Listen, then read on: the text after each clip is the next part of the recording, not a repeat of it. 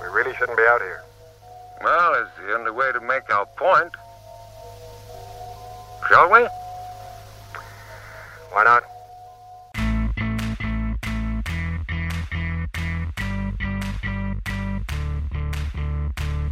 Incredible stupidity. The risk to both of you. No, not much of a risk. Computer gave us a 98% chance. Hello, everybody, and welcome once again to the IMMP podcast, the Intermillennium Media Project, where you can get your dose of nostalgia, media criticism, and misuse of parental authority. My name is Matthew Porter. I'm Ian Porter. I'm his dad, he's my son, and I have once again made him watch television. We're back to TV. We're off of our movie binge and into the serialized narrative. Or kind of. Kind of. Kind of. We are returning to a pool that we've visited in the past in terms of creator and artistic style. That's right, we are back to Gerry Anderson. Yes, models and miniatures. But live action, not just models and miniatures. I know, it's got a mix here, but it's got that tactility. It's got that physical, built by people kind of, not by committee, one-on-one design aesthetic stuff. I'm excited. So we're talking about a Gerry Anderson TV show from a distant time and about a distant time. Yeah. There's almost as much time between... I guess there's more. There's more time between when this was made... I'm getting No. A little bit less. We're about 20 years off of when it takes place. Right. And they released it about 24 years before. Right. So we've got a tiny bit of time before it is farther away from us than it was when they released it to them. Which just kind of messes with me, though. If you haven't figured it out yet, we are talking about Space 1999. Ship drop into funk music right now. Oh, like, that opening. That is the best. That funk explosion when the eagle crashes. It truly is a funk explosion. It's like here's the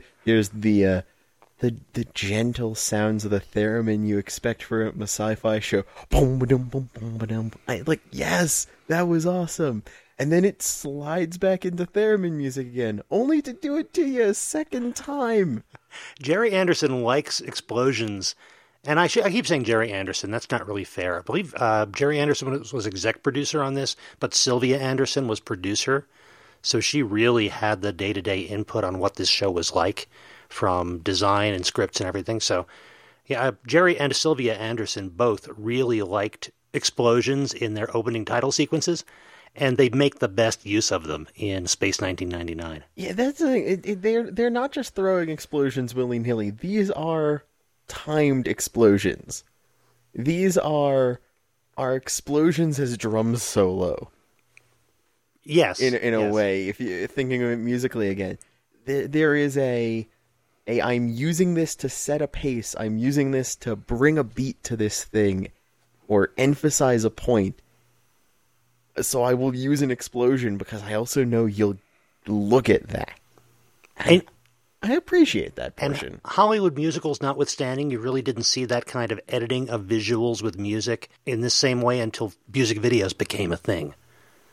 Yeah, that's a good point. There's a change in the way things like this would have been filmed post-music video, because music videos so affected how pop culture was relating synchronization between audio and video in that sense. Yes, I think we've just agreed that Sylvia and Gerry Anderson invented MTV. Oh, goodness, you're right. Pretty much. Yeah, I think so, yeah. Well, I guess that's all we have to say. There's not much you can top there. Yeah. But no, yeah, we could talk about explosions and music all night, but there is so much more to Space 1999. Good and bad. Good and...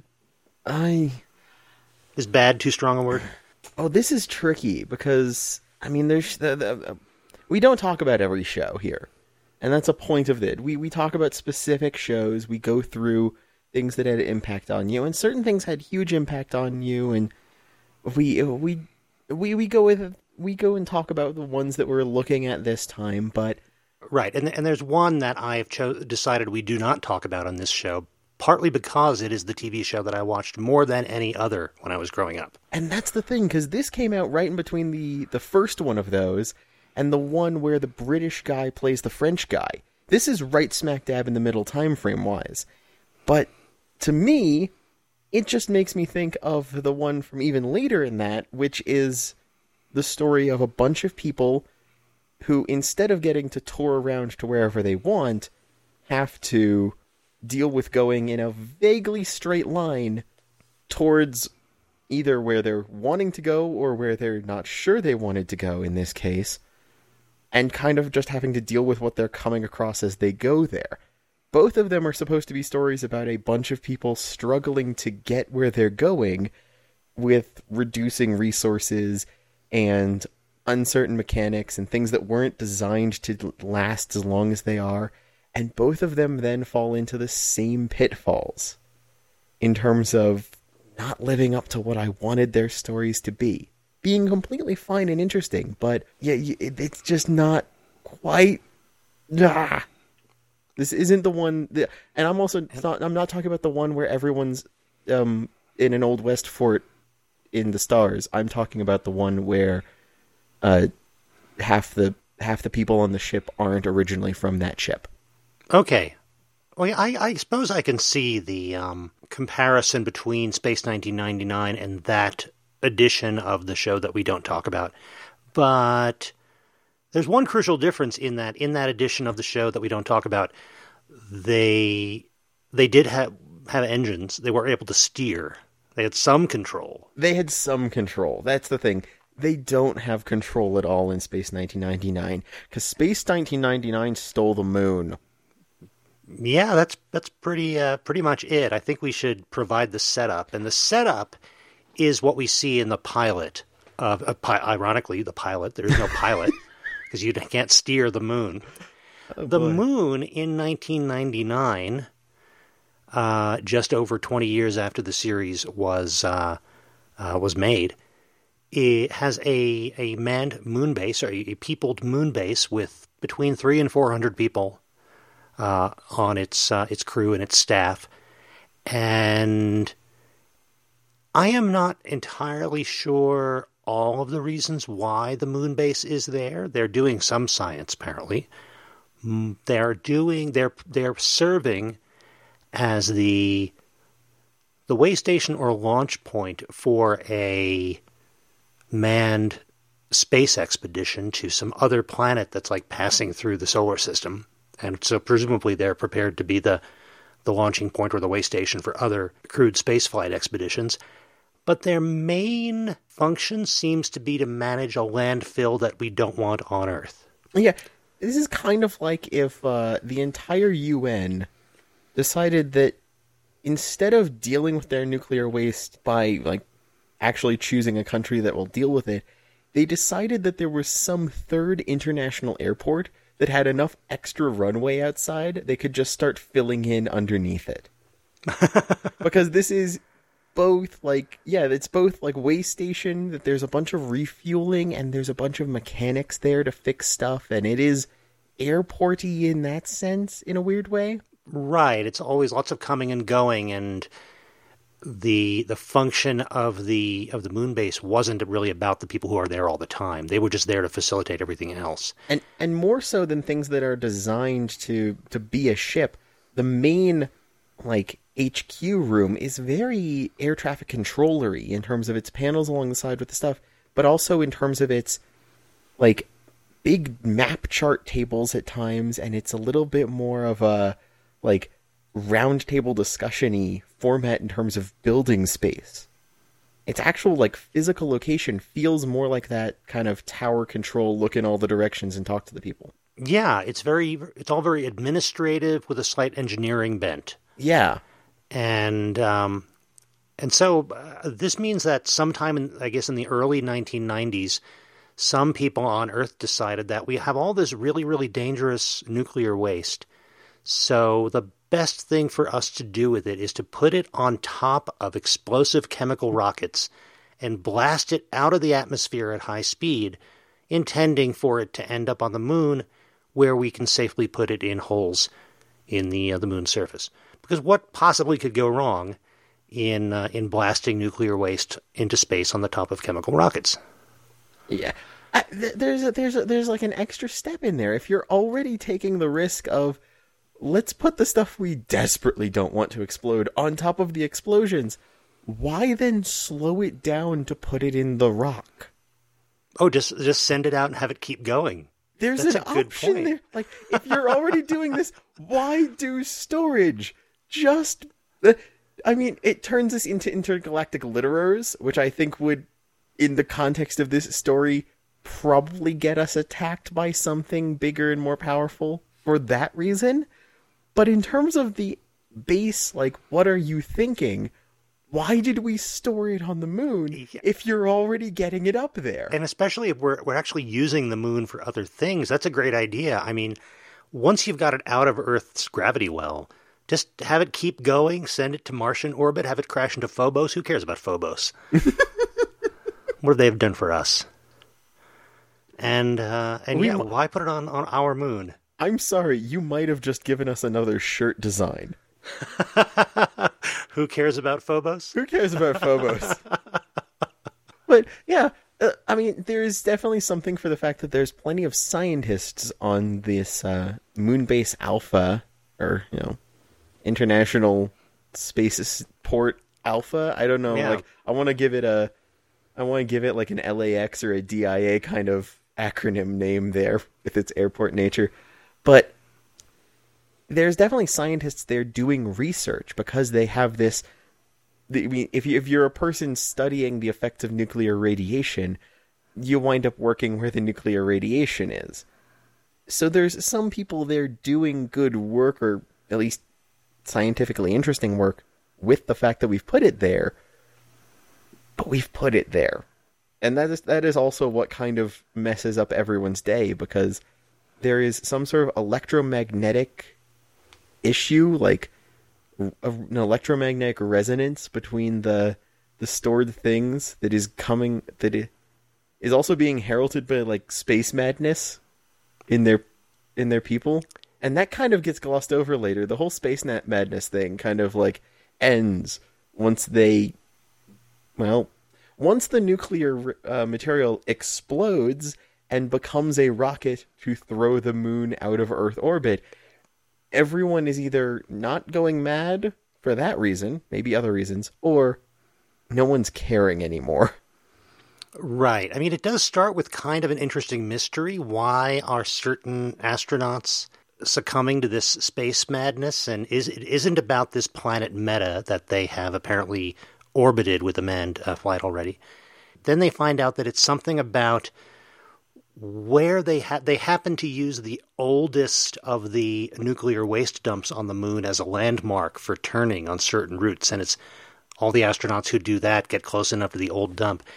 It's actually this very clever mystery, but it's like if you say that it's the equivalent of a house medical mystery. You get partway through, you get the symptoms, you make the connection. Oh, here's the connection. Here's what these people had in common. Then the hospital explodes. And we don't really care about what happened to those two patients anymore. Yeah, that's the thing. The beginning of this falls in line with a subset of things I love, which is a set of movies and games which I always just summarize as something's gone wrong on the space station. That's a pretty big genre. But it's a pretty big genre, but there's this style of that, isolation, that tense, close nervousness, and there's just a bunch of things that can go wrong, and it's usually a small band of characters. In this case, it's a much bigger group, but it still has some of that flavor. And then, yes, the moon blows up, and that all gets wiped away. This is a show that very much takes a sharp turn, which would be completely unexpected if its premise in all of the listings and such, and if you've seen the opening and such, it gives it away in there. Although I believe in that first episode, they don't play the opening until the end. I think that's correct, yeah. The first one, which was kind of a more TV movie-ish, more pilot-ish, they didn't have the really tightly edited intro for that one. But yeah, I mean, that setup, though, is interesting because they don't tackle this directly, but it also means there's not an Earth for them to go back to. They've taken the moon. That means that, coastal cities are destroyed by tidal changes. That means that weather patterns across the entire surface of the Earth are gone. That means that creatures and other things that rely on the moon and its gravitational changes as it rotates around the planet are having trouble. That means we've lost our primary asteroid shield. Anything remaining on Earth for these people to come back to is going to be a wreck. It's going to be an absolute mess. The show about the people back on Earth who watch as the moon lights up like the sun for a moment and then is not there, that is a whole other show. A whole other really cool show. That's the one you want to see, huh? It's almost one of the shows I want to see, but it means that the people on Alpha are the only hope in a way that they never tackle, and this is the first of they never tackle. Well, they do address what happened back on Earth. The last transmissions that the people on Alpha received from Earth, I don't know, because apparently they get too far away for radio waves to travel really, really soon or something. But like the last transmissions they're receiving from Earth are news broadcasts about the devastation on Earth and the earthquakes and the floods and the tidal waves and the horrible weather and the billions dead. So yeah, they at least they acknowledge this was not good for Earth either. They acknowledge it, but they don't have the characters. I mean, the characters on the station have a lot of more pressing at the moment problems in the episode where they talk about it. That's true. By the time we come back to them in later episodes, they've somehow calmed down and moved on from that too much, which means that somewhere in the middle between the first episode where they mention it and the later episodes, everyone gets over the fact that they've just messed up the Earth. And I kind of wanted to see them handle that as one of the psychological things they must deal with. Yeah, that's a good point. They move very quickly to, that happened. I guess we live here in deep space now with nothing but our moon base and its nuclear reactors to keep us from dying in the icy cold void. Oh, you want to talk about them moving quickly? I've got some things we can discuss, but let's move into the next episodes first. Before we move on to the next episode, I just want to point out, and I know this is something you have a lot to discuss about. This is not a show that really either knew or cared a whole lot about math or geometry or physics or anything else, because, in case we weren't clear in our description, this nuclear waste dump on the moon is on the far side of the moon. And it ignites in this nuclear electromagnetic chain reaction and works as a giant rocket engine to shove the moon out of Earth orbit. Now, I don't expect it to be lined up perfectly, but the far side of the moon is always facing away from Earth. So it would have been more likely to deorbit the moon and cause it to crash into Earth rather than send it off on its way into interplanetary and eventually interstellar space. But never mind that. We want the moon to be in deep space, so that's what happens. Yeah, that is one of the things. Like, you can make a case for the fact that, they were saying one of the segments went off first, which means it would not be centered to this. It would be offset. And if it went off first, it could rotate the entire moon and then fire it. But that requires it to have a level of control that seems unreasonable for the unrestrained chain reaction. I would put a little spin on there like a knuckleball. Yeah, I have played Gary's mod before. You put one rocket on and fire it early, the entire thing will flip over before all the other ones fired into the ground at that point. Yeah, I suppose that could be it. Nothing's saying it's perfectly centered. You can explain it like that, but at the same time, this is a show where the science, air quotes, is not to actually talk or about the scientific possibility. The scientists and the science of it all is to give us a baseline set of characters that can then talk about the psychological, sociological, theological implications of what they're dealing with. This is a soft sciences show that likes to candy coat its soft sciences in hard science terminology to get them in there. Yeah, this is a hippie show disguised as a science show. Exactly. And I very much love the soft sciences, the psychology, the nature of how people would respond. I love that. But it does bug me when they mess up their hard science in that sense. I don't know that they had a lot of science behind their soft science either, but they just loved to talk about it. Oh, yeah. I'm giving them credit there in ways they might not always have.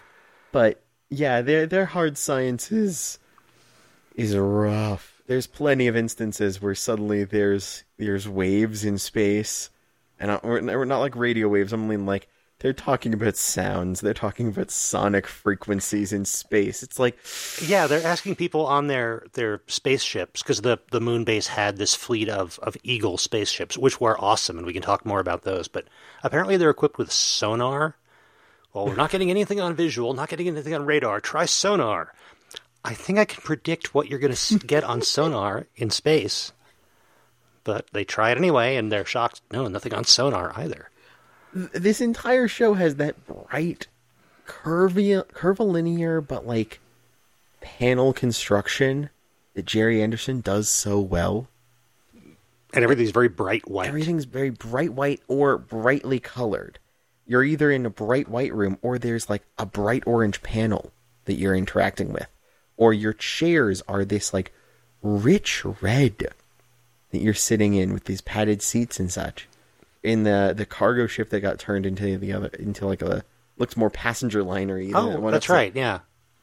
There's a lot of color and such, but for some reason that also means that I'm just imagining like this little Fisher-Price toy with the squeaky buttons for the sonar, because it's going to be about as effective. Nope, nothing, Captain. Nope. Commander, there's nothing on the sonar. Meanwhile, our commander, if the opening is anything to go by, is just looking very, very dour in an Apple store. Because, I mean, the opening has him just, like, with his arms crossed, looking stern. And there's this bright white background. And then we cut, then it's over to Barbara Bain, who is there in, like, a dark closet, turning slowly as her counterpart moment in the opening. And it's just weird. Because the primary characters in this are... Now, this is going to be a little hard to follow, so stay with me here. You've got the commander, played by Martin Landau, and he's kind of the smart and in command, but often driven by passion kind of character. You've got the doctor, and you've got the science officer. And these three are the main characters in your science fiction TV show about people traveling through the galaxy. Oh, and if you're ever uncertain about where any of the characters that don't get a prominent role are in terms of position, they have a brightly colored patch. Well, in this case, across their arm, in one of three primary colors, which designates which department they're with. Okay, so you've got color-coded uniforms, and our lead characters are the commander, the doctor, and the scientist. Yeah, exactly. I suppose I can follow that. It's innovative, but I can absolutely. Yeah, we can follow this. And don't forget, they carry around with them communication devices, so that anyone who's not currently in the room can still talk with our main characters if they need to for story reasons. And there is a surprisingly liberal availability of space handguns if shootouts are required later. Those were both a really cool bit of design from Sylvia Anderson and her team. The weapons do kind of look like staple guns. It really does. But they acknowledge the fact that you don't need a barreled weapon necessarily. It just kind of wraps around your fist, and it's got three different emitters on the front of it. You kind of point your fist at something and squeeze it to shoot. That's pretty cool. The staple gun, but yeah, it's also very much brass knuckles. Like, I'm just imagining, like, Like, click, the batteries run out, and you just run up and you punch a guy with ones. That's going to be still effective. I would agree. And you mentioned Apple Store before. Those little communicators that they carry, that really was kind of iPhone version -10, wasn't it? Because they're these little boxes with kind of an antenna coming out one end, and they were the communicators in that, and they had a little television screen in the end of it, and you could communicate with other people. You point them at the doors and click them to get the doors to open. I think they may have been remote controls for other things around Alpha as well. I'm pretty sure we see at least one person dim the lights with one. Yeah, they really were these all-purpose smartphones. It's brilliant. They were actually pretty brilliant. And I believe those were those the things, or was it just in general that the female-voiced computer could track if you were in the building? I think, I don't know, but I don't know if they ever said, but it makes sense to me that those would be kind of the ID cards. They did have people's names and numbers and pictures on the side of each communicator, so you always know whose is which. Oh, that's nice. I do like that. They are personalized in that sense. Although there wasn't a lot of personalization in terms of color scheme on most anything in this show. Right. And there is computer, which is just called computer. Doesn't even get a definite article, just computer. And computer, you're right, in the pilot, computer spoke and would tell you things.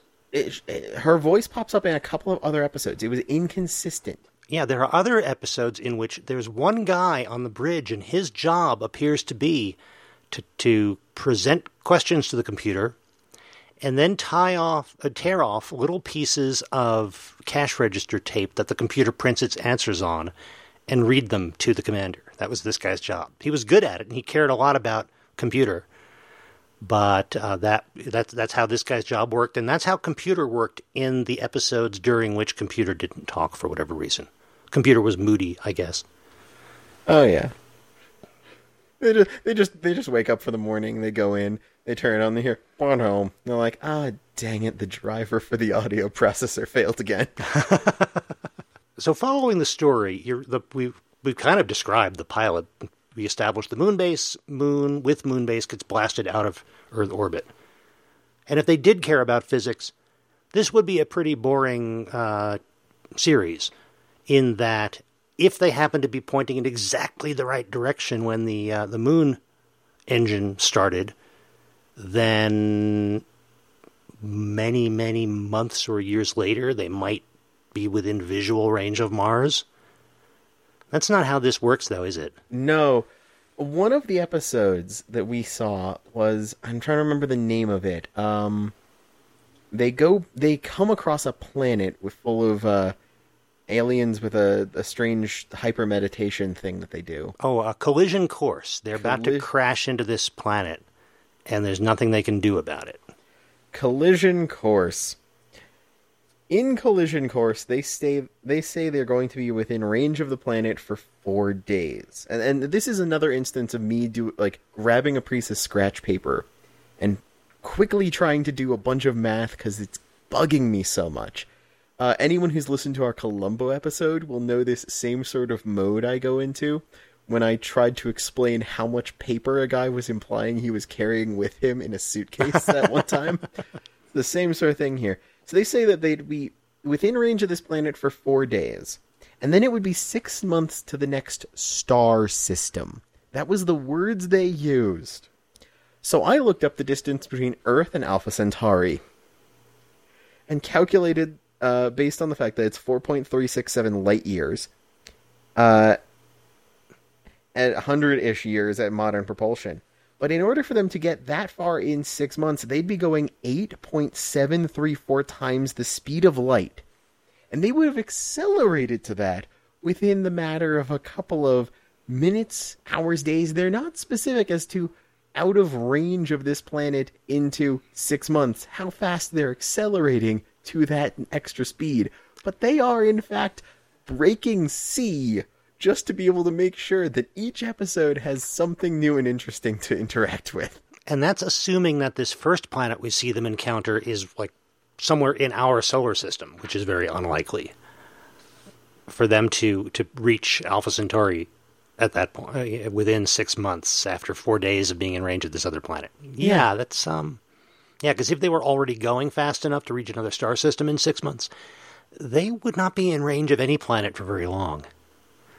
Yeah, they so they don't have directional control, but I think they must have throttle. I guess, yeah, and pretty good brakes too. Pretty good brakes. I mean, however that works in space, I guess you turn the moon around. I guess if you're designed to store nuclear equipment, nuclear stuff, and it hasn't all burned, if it's still like burning like an engine to accelerate you, they might have a bit of a control rod or just an open or close a gasket, perhaps. But you're now starting to talk about things like the guy who put the JATO rockets on his Chevy sedan. Yeah, this is a problem. Supposedly. This is a problem. Like, this show does not care about that science. So it bugs me, though. If you're going to enjoy this show in any way, you've got to get past that pretty quickly. Mm-hmm. Because that's not what the stories they want to tell are about. But you're right, it is annoying when you, at least first, until you kind of find yourself able to let go of that. And that same sort of thing is the other issue I had that relates back to the main issue I had about the other show this reminds me of in that sense, which is the fact that this is supposed to be people who were thrown unexpectedly into this rough situation and are going to be burning through their resources to get back. But instead, the show's environment just starts looking better as it does well enough to improve its budget. Yeah, that is a little weird. This is a show where you cannot count the IKEA trip. Because if you start trying to figure out, you started out with 17 glasses, and this guy fell over and broke 1 in this episode, and this guy fell over and broke 3 in this episode. You guys only have 13 glasses left. No. Somehow, they get to go to IKEA in the middle and pick up a bunch more glasses, because by the time the end of the season is there, they have more than 17 glasses to start with. In one episode, we see someone doing just coming around and giving very full cups of coffee to everybody. And I thought, wait a minute, you need to ration that better. Either tell me this is a special day, or that is not good rationing. And then I thought, they have not cared about that yet. They're not going to care about that now. Move into what they're wanting to talk about. They do give at least a little bit of lip service to there being food production facilities. I gather there's some kind of hydroponics and things. The moon can grow some of its own food. But I never got the impression at the very beginning that it was totally self-sufficient. So you're right. They might be able to survive, but they would be rationing stuff. However, I am not going to fault their obviously flawless logic and intellectual decision to devote as much of their crop production as necessary to the production of coffee. I mean, they do have their priorities. They do have their priorities in that sense. That is absolutely true. So once you kind of learn to let go of the whole science and math thing, you can sort of start to appreciate the fact that they set themselves up to tell the kind of stories that they really wanted to tell. Now, they're not above a bottle show, and they're not above a Monster of the Week kind of show. The very second episode we saw was both. It was, I think, a very low-budget show after all the money they spent on the pilot. It was all within Alpha Moonbase, some alien life form or energy being takes over one of the crewmen, and this person then starts to freeze other Alphans to death. Exactly why and how, I don't know. The most fun part of that was me watching the beginning of this and saying, that guy, something about him he looks kind of like a young Ian McShane, doesn't he? To which the ever astute Mrs. Darling wife had pointed out, that is a young Ian McShane. I remember the noise you made there, which was this, woo, whoa. It was. So yeah, you do get to see a young Ian McShane as a possessed space guy freezing people to death. So if that's your thing, there you are. Ian McShane is Space Ice Ghost. But for the most part, I think that Space 1999 wanted to tell a very different kind of story than most of the science fiction you'd see in TV or even movies. You've had humans traveling through the galaxy, but unlike most stories about humans traveling through space, they're not in a spaceship that they can control. They don't have weapons. It's not a military ship. They don't have a fleet behind them to back them up or get them help in case they get into trouble. They are on their own, and they are almost invariably the smallest and weakest community in the middle of whatever problem they find themselves that week. And it's a very different kind of story, and it turns into a very sociological story and a very psychological story, like you were saying, Ian. It really is about things that TV science fiction hadn't been much about at the time. There's a lot of the show which is humans' first interaction of passing through space being a lot of, sorry, passing through, don't mind me, bye. As we roll through on this unintended marble with our house and our kit cars, because the Eagles are very kit car. They're these erector set style modular ships with this like front end and these hydraulic legs which they never seem to retract. For a long while, none of the models had retracted legs. Oh, I don't even know if were they supposed to be retractable? They specifically show the struts on them being the two-part hydraulic style, and there's a cutout in the bottom of the little boxes that they're coming out of, which is the exact same template as the feet. So everything about it design-wise says those should retract up in there to be these little boxy fins on the side when it's flying. Well, and the later models have that. But the beginning of the show, for a while, they never show them retracted. Okay, well, in their defense, they did use these, and these were the Eagles, the spacecraft that they had. Mm-hmm. These were also ships that were used to ferry things, if not from Earth, at least from Earth orbit to the moon, before the moon left Earth orbit. There's no real reason to retract them in a vacuum. So why bother? Maybe they're designed to be retractable in case they have to navigate an atmosphere, but they don't bother when they're on the moon or in space. I guess not. Good point. But the design of these, you're absolutely right. They are so cool. Mm-hmm. And this is where, even in their live-action things, the Andersons' model making is just superb, and I don't know that it's ever better than it is in Space 1999. I just love the design of everything. It's very Apollo-inspired, of course, being about the moon in the 70s, but it's also obviously very influenced by 2001: A Space Odyssey, of course. And the Eagles are just this great design. You've got engines in the back. You've got pilot navigation in the front, and this long central tube. Yeah, this. It's not even a tube. It's just a framework, a catwalk kind of thing, connecting the two. Like Mrs. Darling-Wife described it as kind of a spaceship built with an erector set. And you got this big space in between where these standardized modular pieces can be put in for cargo, for crew, for scientific instruments, for all kinds of utility things. It's a brilliant design. It's kind of a little bit like a Sikorsky Sky Crane sort of thing. It's a little bit like some other vehicles we see in other Anderson productions. Yeah, rounded end front, 4 hydraulic legs on the edges, and giant engines on the back with a modular, swappable center area.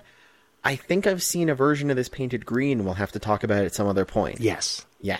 And I had at least one, if not several, models of the Eagles that I built when I was a kid, just because they were such cool spaceships. Oh, you did? Yes. Oh, goodness. The toyetic nature of this all is so awesome.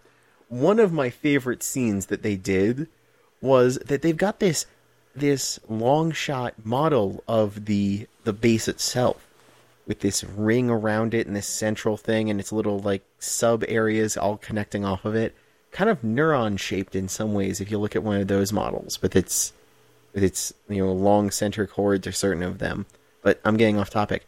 They've got this model that they show regularly and they'll show it from different angles depending on what establishing shot they want. One of the best moments they did, though, was showing one of these shots and then panning up to show that this was a model that they had in the office room as they were trying to like plan something out, and using the model on the set like that. I'm just like, you got me with that one. That was great. Brilliant. Because that right there is using the other side of the same physicality and the same wonderful detail about these models that they've got that they don't use in other stuff, where you can show actually how big this is in scale, and everyone thinks that's awesome, instead of it ruining the shots when you're trying to say that, no, you're seeing this actually really big thing from a distance. This isn't a tiny model. That was fun. That was a great shot. I liked that. Now, I appraise it a lot. There are a couple of times when the models fall short. Yes, there are. Especially some of the moments when they try to motorize them. Their models are absolutely fine stationary, and their models work well with the puppeteering they've done in Super Marionation stuff. But when they've got the little tiny motors in, like, a car with a little figurine of an astronaut, and then they try to run it on a little tiny box of like, gray sand, you watch the wheels just, like, slip a little and, like, putter along and get stuck. It looks a little silly. Yeah, they've got these open-top ATV type things, the moon buggies, which, for the full-size ones, are, they're cool. They're utilitarian. They look like they belong. And then occasionally for some reason, you'll see a long shot of a model, and it's just obviously a toy. You're looking for the little key in the back where they wind it up. There was one bit where someone's crying out on the radio. It's like, no, come back, you madman, you can't make it. And there's just this little video of this toy struggling through the sand. Really, and I was trying not to lose it because diminishes the drama somewhat. I love so much of the model work, and when it fails, though, it completely swaps over to silly in an instant. One of the nice things about this show is that no matter what kind of story they're telling, you get to see all this great model work from the Andersons. Oh yeah, and this is also a place where, like, I think it's like standard issue that every single crew member gets a glass display case, because all of the rooms have these like interesting tchotchkes in the side, and like there's never a space that doesn't look decorated, that doesn't look designed. There is a lot of other science fiction, because it's costly to bring things to space, very reasonably has this sparse environment. Yet even with the large block paneling and the modular systems and such, this feels like a place where people live and work, because they've got little desk things. They're all in these very organized, neat display cases, but they've got personality of object on display in that sense. And that lends to the physicality of the rest of it, because it means that if this person has a chess set and they are holding this communicator with such purpose, these both have value. And that means that you can relate that they took the time to bring this, and they also have this. These things exist in that same world more so than if they just waved sci-fi gadgetry at you. Right, it was a show that had a very lived-in feel to it, even before that was super popular in science fiction. This kind of looked like a place where people had lived for a while. It was ridiculously clean and white, but still it had people's things in there. I was a little surprised that not more of that stuff was smashed to pieces when the moon accelerated out of Earth's orbit, or some of these glass tchotchkes hadn't been melted down in order to patch the holes that had been created in Alpha at various times. But they were still there, and it did give it an interesting look. We watched the first episode like we usually do, and all these other, but we watched the last episode of season 1. We did. And somehow in between the beginning of season 1, where they had this one central command desk in the middle of a very open floor plan. You ever bought a piece of furniture and brought it into the house and said, wow, this looked bigger on the showroom? That's very much what we have in terms of the main control room at first, because everyone else has their little like panels and such outside. But the desk they had in the middle with this, I can't tell if it was supposed to be a monitor or a light, but this like cone thingy that comes off the back and up top. Yeah, I think those were like built-in desk lamps or something. Yeah, it looked a lot smaller in Right. there. They only had the one. By the end of the series, they had like 7 of those in that same office, and everyone was in like a little like round table cubicles setup going on. I think part of what is happening there is you're on a moon. It's moving through the galaxy in between star systems, and you can't steer it or control it in any other way. There's not really a lot to do. So what do people do? They clean and they move the furniture around to see if they like it better. So this is a bunch of people who like had offices out on one of the arms, and it's like, well, no. Like, half of that department got blown up in this episode. That's right. Can I have their everyone, desk? Yeah, everyone else, like, we sent out a guy to reclaim any desks that were intact, and everyone else just didn't want to stand next to the now sealed forever airlock.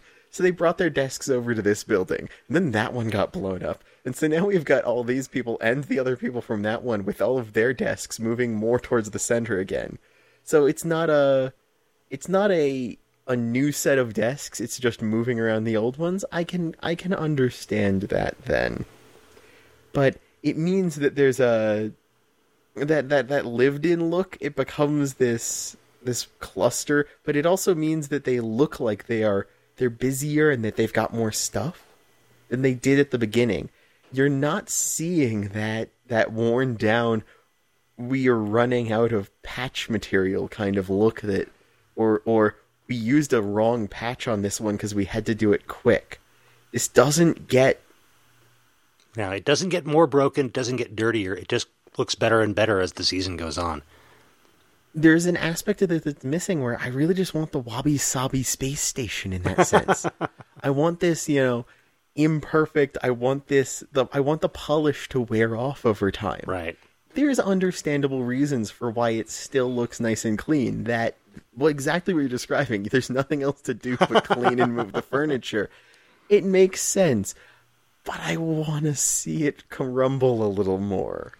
Well, we do get to see things crumble and get broken in between, and apparently they get fixed and polished in between.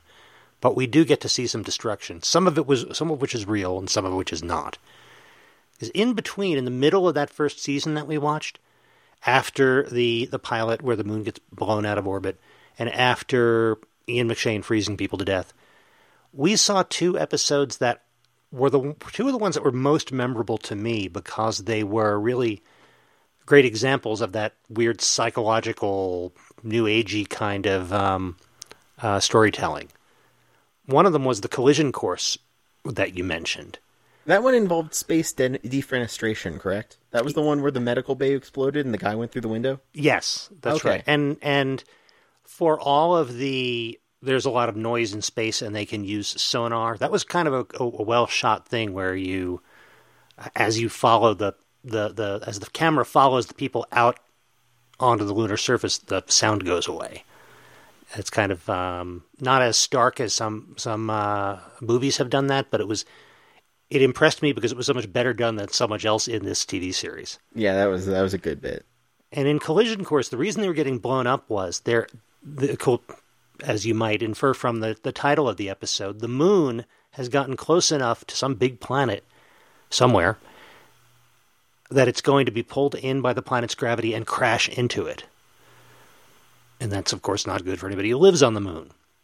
So they're trying to figure out what can they do, and maybe their best bet is to take the Eagles, evacuate the moon base, find somewhere to land on the other side of this planet, and hope that enough of the planet and they survive the impact, because there's really nothing else they can do, nowhere else they can go. But before they get a chance to do this, warships start approaching them from this planet. Earth warships, like the Hawk attack ships, which apparently are the military counterpart to the Eagles. Again, a really cool miniature design. And then a Dreadnought or Leviathan kind of battleship following the Hawks. And they just start blasting the heck out of the moon base. And hundreds die, or dozens at least, and huge portions of the base get destroyed, and it looks like this is it. So they send like the last remaining Eagle with the doctor and the commander down to the planet to try to talk to whoever's doing this. And they meet a couple, I think you just described it like super meditation people. These couple of space hippies who talk in very ethereal tones and phrases about the mind and letting go of your fears and the fact that they're so advanced and we can't allow any of you primitive Earth humans to come to our planet. You'll contaminate our perfect system. They kind of act like bouncers in some weird way, though. They look at the commander and just say, "No, you're not in." And then they look at the doctor and say, "You, come on in." That's right. They must have seen something in her because she's allowed to come in and they apparently think she's going to be able to learn their ways. And sit in the people-sized display cases. Yeah, their ways apparently involve wearing flowing robes and sitting inside glass boxes, which, the doctor seems pretty good at until she gets distracted by her feelings for the commander and her concern about him. Yeah, there is kind of a back and forth with those two. And that's kind of interesting given that Martin Landau and Barbara Bain were married, but were separated by the time they started making this TV show. That's interesting. It means that they know how to play these characters. In some ways, that I think might have been useful for them to be able to get as much energy out of these characters as they did. But that definitely means it must have been a little awkward on the set. You would think so. But you're right about how they played these characters. As silly as a lot of this sounds, the performances really do sell a lot of it. Of course, Martin Landau and Barbara Bain are terrific. Barry Morse as the scientist, a little more one note, but still really good. And Alan Tate as Nick Tate as Alan, the best pilot and the pilot of Eagle One. Is it a requirement for like every Eagle pilot to have a mustache? Oh, Alan doesn't have a mustache. Alan doesn't? No, the controller guy who acts as air traffic control for the Eagles. He has a mustache. Okay. I think the fact that Alan's got an Australian accent, that's considered a virtual mustache. Okay, that makes sense. Audiological mustache, so he gets a pass. Yeah, that makes sense. Wait, there's just fun styling there, but yeah, the characters really do sell it because with all of this physicality and this environment that we're talking about, that is just the backdrop for these people to then play out these stories within. And they are facing down these situations, and there's not a lot of crossover between what happened on this episode to that episode, but there is a set of character types that they can put into a situation for them to then have to respond as those types. Right. And in Collision Course, at least there's a good reason why there's not a lot of impact upon future stories. Because, spoiler, as almost always for the IWMP, it turns out that none of the destruction to Moonbase Alpha had really happened. It was all just projected into the commander's mind. Here's what is going to happen if you try to land on our planet and carry out the actions that you have in mind. So it was, and then this is the things you're most afraid of are going to happen to you, and apparently what he's most afraid of is Earth ships coming and destroying Moonbase Alpha. So, yeah, that was the very psychological, your fears will destroy you sort of thing. The fact that one was it's all in your head was a little weird, a little bit of a hand wave, but they did a good job and they earned it by the end with the amount that they put him through in that sense. They did. Yeah, he not only went through a lot as commander of this ship, this space station, this moon base that was being blown apart, but he went through a lot when he went down to talk to these unreceptive, super advanced aliens, too. And that was the one that ended with them touching the planet and then the planet vanishing, right? No, that was not. They just chose not to fight, not to land, just pass on by the collision course. you know what? We've got, this is my mistake. I've got the names mixed up. The one that we just described with the aliens and the Earth ships destroying Alpha that weren't really there, that was War Games. War Games. Collision Course was the first of the weird, hippie, psychic kind of ones that we saw. Where, yeah, that was the one where they were going to crash. And instead they met a psychic crone who told Koenig that it was the commander, that it was his destiny to come here and they shouldn't do anything. And he believed her, and everybody else thought he was crazy, and they had to take action or the moon's going to crash. And instead, he continued his psychic conversation with this old lady on the planet, and then the moon touched the planet, and the planet disappeared. We have expected you for many millions of years. You see, your destiny has always been our destiny. But how can that be possible? It was only a matter of time before we met, John Koenig. Our two planets have met in the body of time for the great purpose of mutation. We shall change utterly, and the change will reverberate through the galaxies and universes of eternity.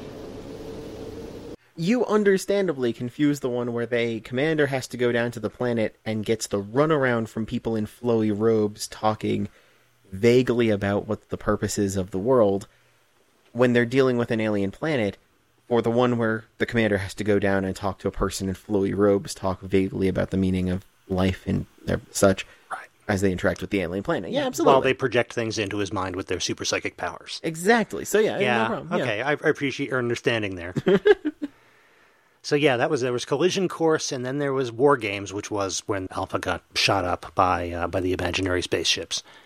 And then there was Black Sun. Oh my goodness, Black Sun. That was a...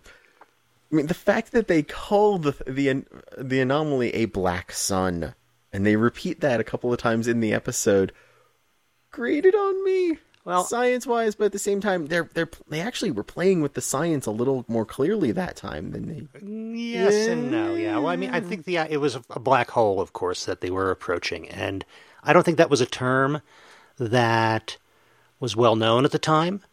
Certainly, I didn't notice this being calling it a black sun didn't seem weird to me when I was a kid.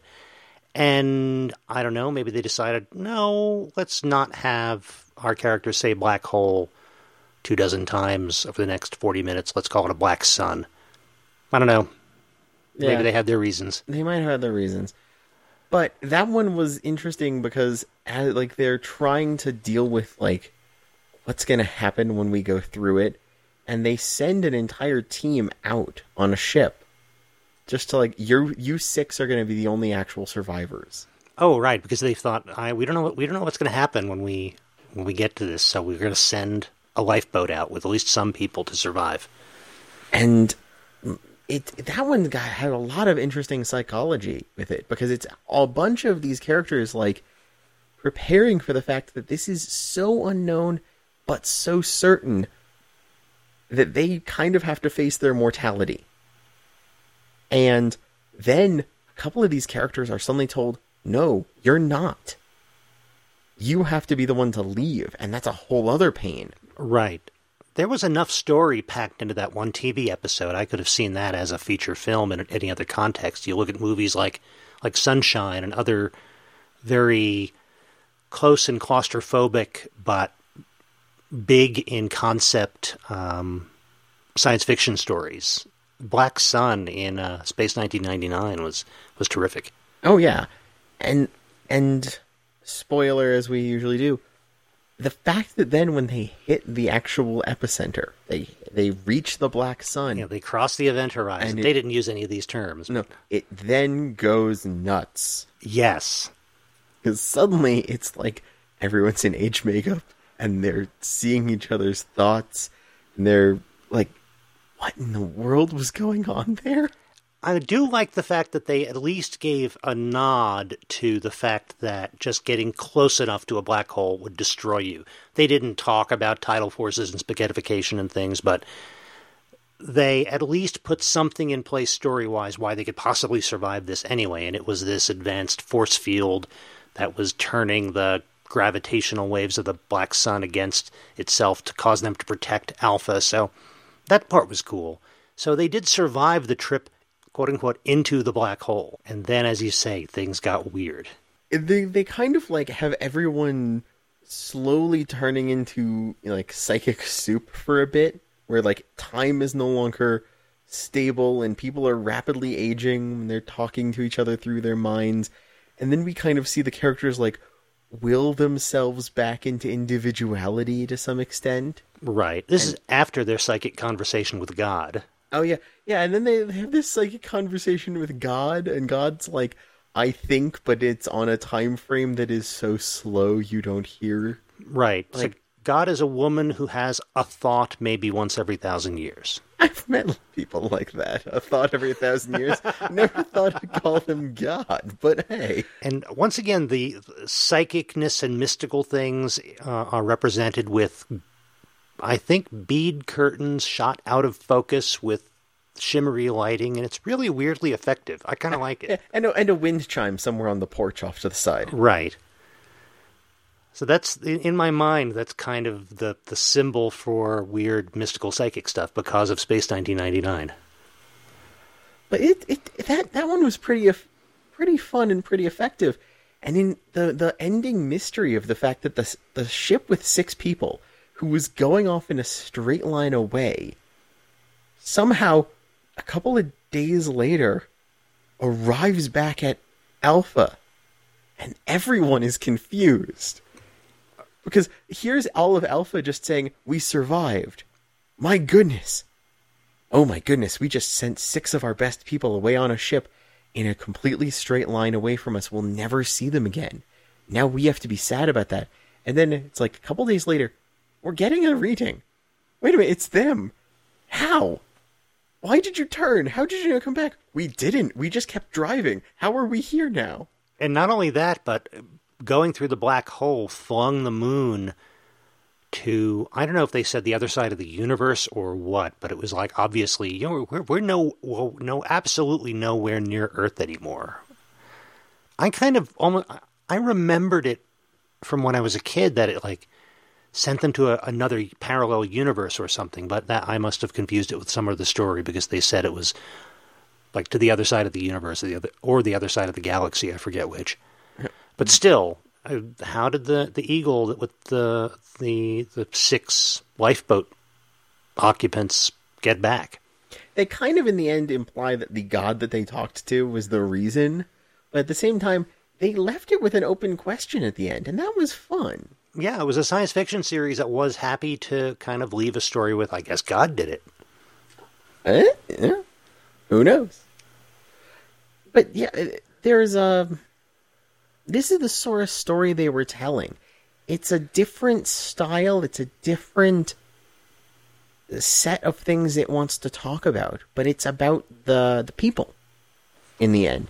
It's about the people and how they relate to where they are, who they are, and what they experience. It is about how the people in this will deal with the stresses, will deal with the social conflicts they are suddenly a part of, will deal with the problems that they face. And it doesn't have to be too bogged down with the minutia of physically surviving. It wants to be able to talk about the story of how they survive without bothering with the specifics of how they survive. If you see what I mean. I do. I think it's very short on the stresses and the sociological changes among this tiny community of humans that are lost to everyone else. There could have been a lot more of that. I could see somebody doing that today. Everything about Alpha seemed unbelievably functional physically and psychologically. So the only conflicts they were dealing with were the external conflicts of these planets they happened to get close to every week, which led to some of these really interesting stories. But they always started from we don't know where we're going to end up when we're looking for a planet to colonize, but we're doing okay here on our moon base.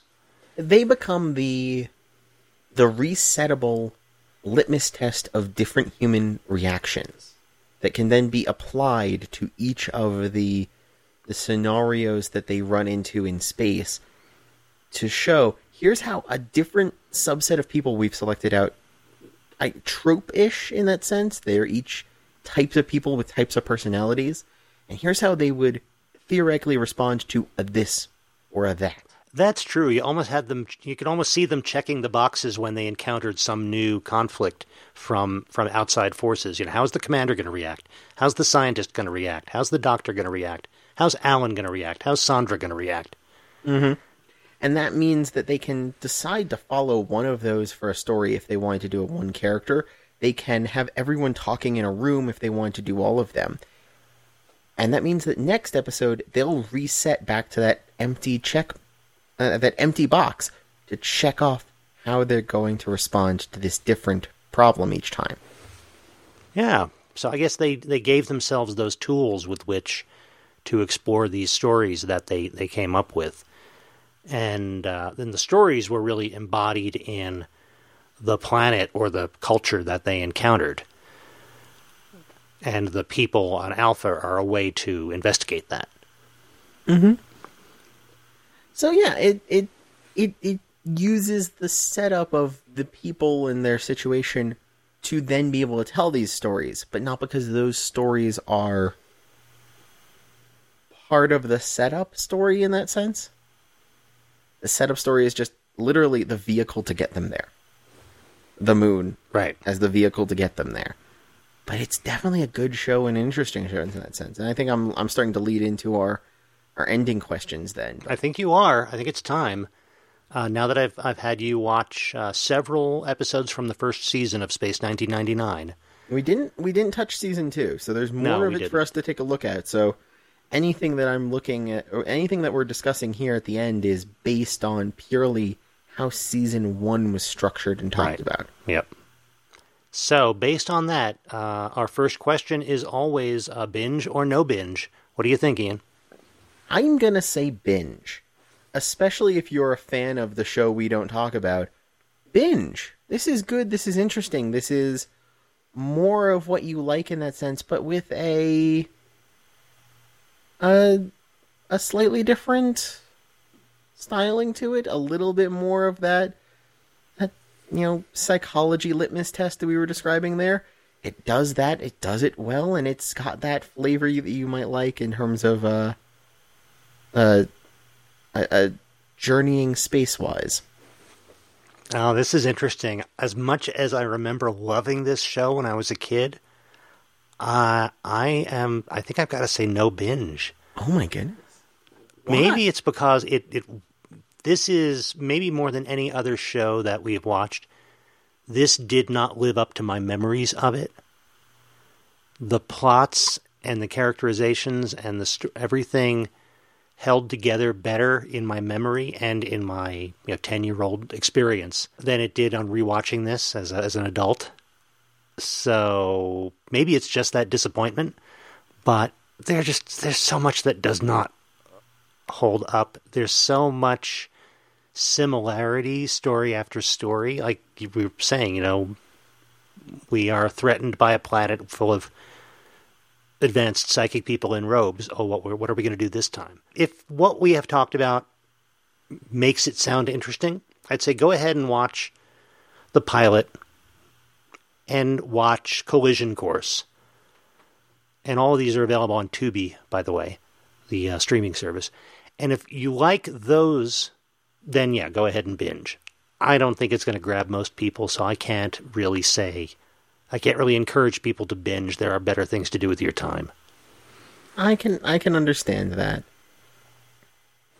And I'm really surprised that's something I loved so much. I'm saying no binge and you're saying binge. I'm surprised as well. This is the sort of unexpected interaction. To the point of the fact that there's that similarity means that I'm thinking the binging is just going to turn it into one uniform mush of a show that someone would enjoy. But that's because you'll watch all of it till they blend together for you. But definitely, if you're wanting them to be telling different stories, it's not gonna. And I will agree with that completely. Mm-hmm. Well, our second question then is revive, reboot, or rest in peace? You take it first on this one. Oh, gosh. I don't know. It's funny. You would think that if I said no binge, then I'd say rest in peace. Just leave it alone. Don't do anything. But I almost want to say reboot, but there are so many scientific and logical flaws in the whole setup that I have trouble thinking of a way you could really reboot it and have it taken seriously. I'm afraid that trying to reboot this would be like one of the movies that takes an old TV show and creates a parody of it. And I wouldn't want that. So it's funny, I hadn't really thought about this question, even though I should have known it was coming up. Revive? Revive would be interesting. Oh. If this is supposed to have taken place in 1999. Oh, September 13th, 1999, by the way. As they tell you during the opening credits, between this and UFO, the Andersons really want you to know when something's taking place. Oh, UFO, though. I mean, it's definitely got similarities to that. Yeah. Up a moment. This show had similarities to that in terms of its... This was originally pitched as a spin-off, right? So this is almost a... Yeah. This is almost a revive of UFO that didn't stay connected to UFO, and now we're trying to decide if we want to revive the revival.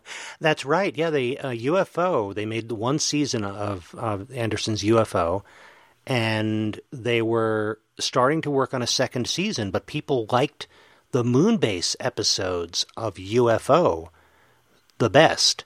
So they started working towards a second season of UFO that was mostly about what's happening on the moon base. And they never got it made as a season of UFO.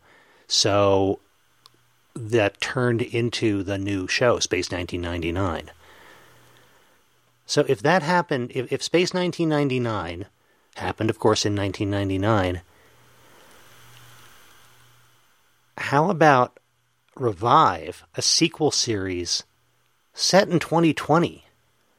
Or 2019, Space 2019.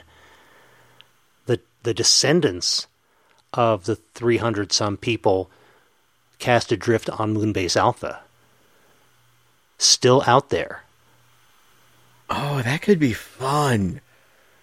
That could be really fun with the story having had to... we'd see a little bit of that wear and tear by that point. We'd see them building their own miniature society that's restructuring through the isolation, and they could still have that interaction story, but it would be a little bit more of what they're picking up from each place they're going instead of just how they're reacting. I could see that being really cool. Yeah, and I guess it's a bit much to say descendants, unless we were setting it into the future, because in 2019, that's only 20 years later, the relatively young men and women who were the leaders and the engineers of Moonbase Alpha would be older, but most of them would still be around, but we'd have a generation of teenagers.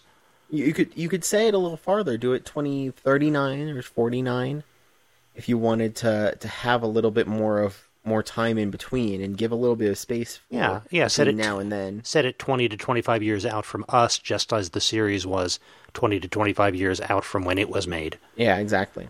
So if, of all three, Revive, Reboot, or Rest in Peace, what I would find most interesting would be Revive. What happened in the original series was canon, and now we're seeing what happens sometime in the future.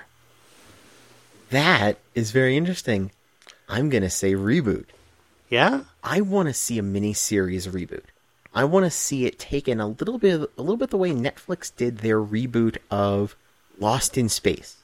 Take the original premise and then scrub the story it was originally telling down and rebuild off the skeleton as you see fit. Because I would really love to see a mini-series. Give us 7 episodes or something, where we start with the moon base and give explanations as to, we were putting it on the light side for observation, which is why when it went off, it pushed it away from the planet. They can do a little bit of twist there. They just have to take the skeleton of the moon base has nuclear incident, which steals the moon as its new satellite away into space. How do you get it far enough into space to be interesting without ignoring physics? By having something else be what triggered the event. Oh, so you get to throw a little Interstellar in there where there's like an alien wormhole that is causing the problem in the first place. Exactly. Bypass the physics problems there by taking extra control away. Don't just make this a hurtling ball. Make this a hurtling ball going towards a target. And then we don't know what the target was. You can have a little bit more of the thing not designed for travel is falling apart between each of the episodes. Show more of that than they were doing. And you can have the psychic aspect and the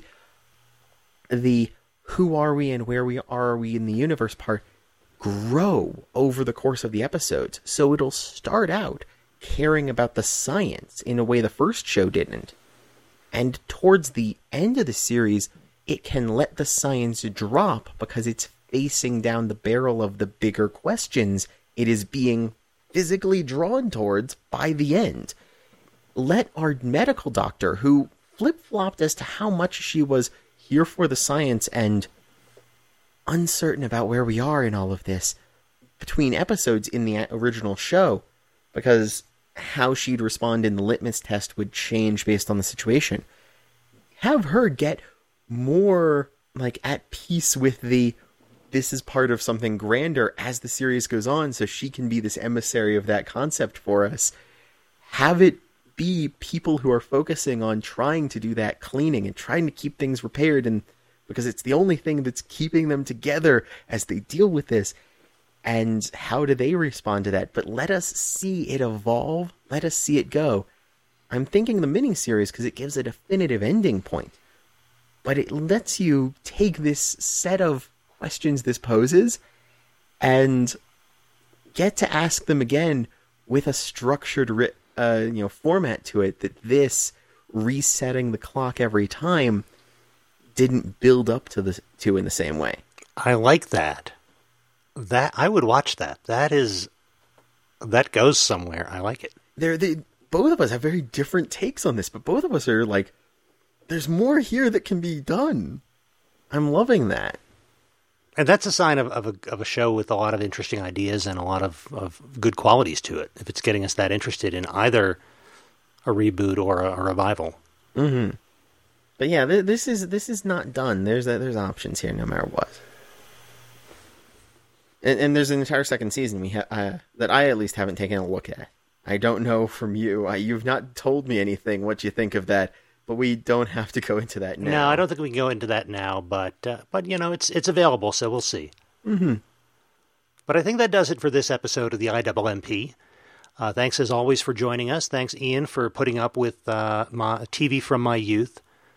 And for enjoying it, apparently more than I did. I enjoyed that a lot. If you still have any of those models of an eagle, I might take a look at it. Oh, I wish I did. I'm almost positive I don't, but if I do, I know what box in the basement they must be in. Anyone online, if you've got one of those, send us pictures. I want to see the models you might still have. Oh, that was great.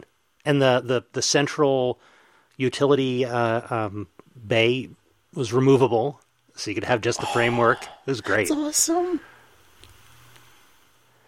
So, we'll be back in a few weeks with some more tales of media from the 20th century. In the meantime, Ian, where can people find you? I can be found on Twitter at itemcrafting. I can be found on YouTube as itemcrafting or on Twitch as itemcrafting live. That's a lot of item crafting. Yes. And you can find me at by Matthew Porter on Twitter. You can also find me at MatthewFPorter.com, 2 T's in Matthew. You can find the show on Discord and on Patreon. That's right. You go to our website, immproject.com. You'll find all of our back episodes. You'll find a link to our Patreon. You'll find show notes and more about us and anything else you might want to find out. Yeah, and you can also find the show on Twitter at immpcast.com. We'd love to... No, not .com, just immpcast. Yeah. Well, we'd love to hear from you, yeah. Tell us about the shows you saw, and tell us if you liked the ideas for reboots and revivals we had, or if you have your own twist on it. We'd love to hear from you about that sort of thing. Always. So, we will be back before long. And in the meantime, go find something new to watch.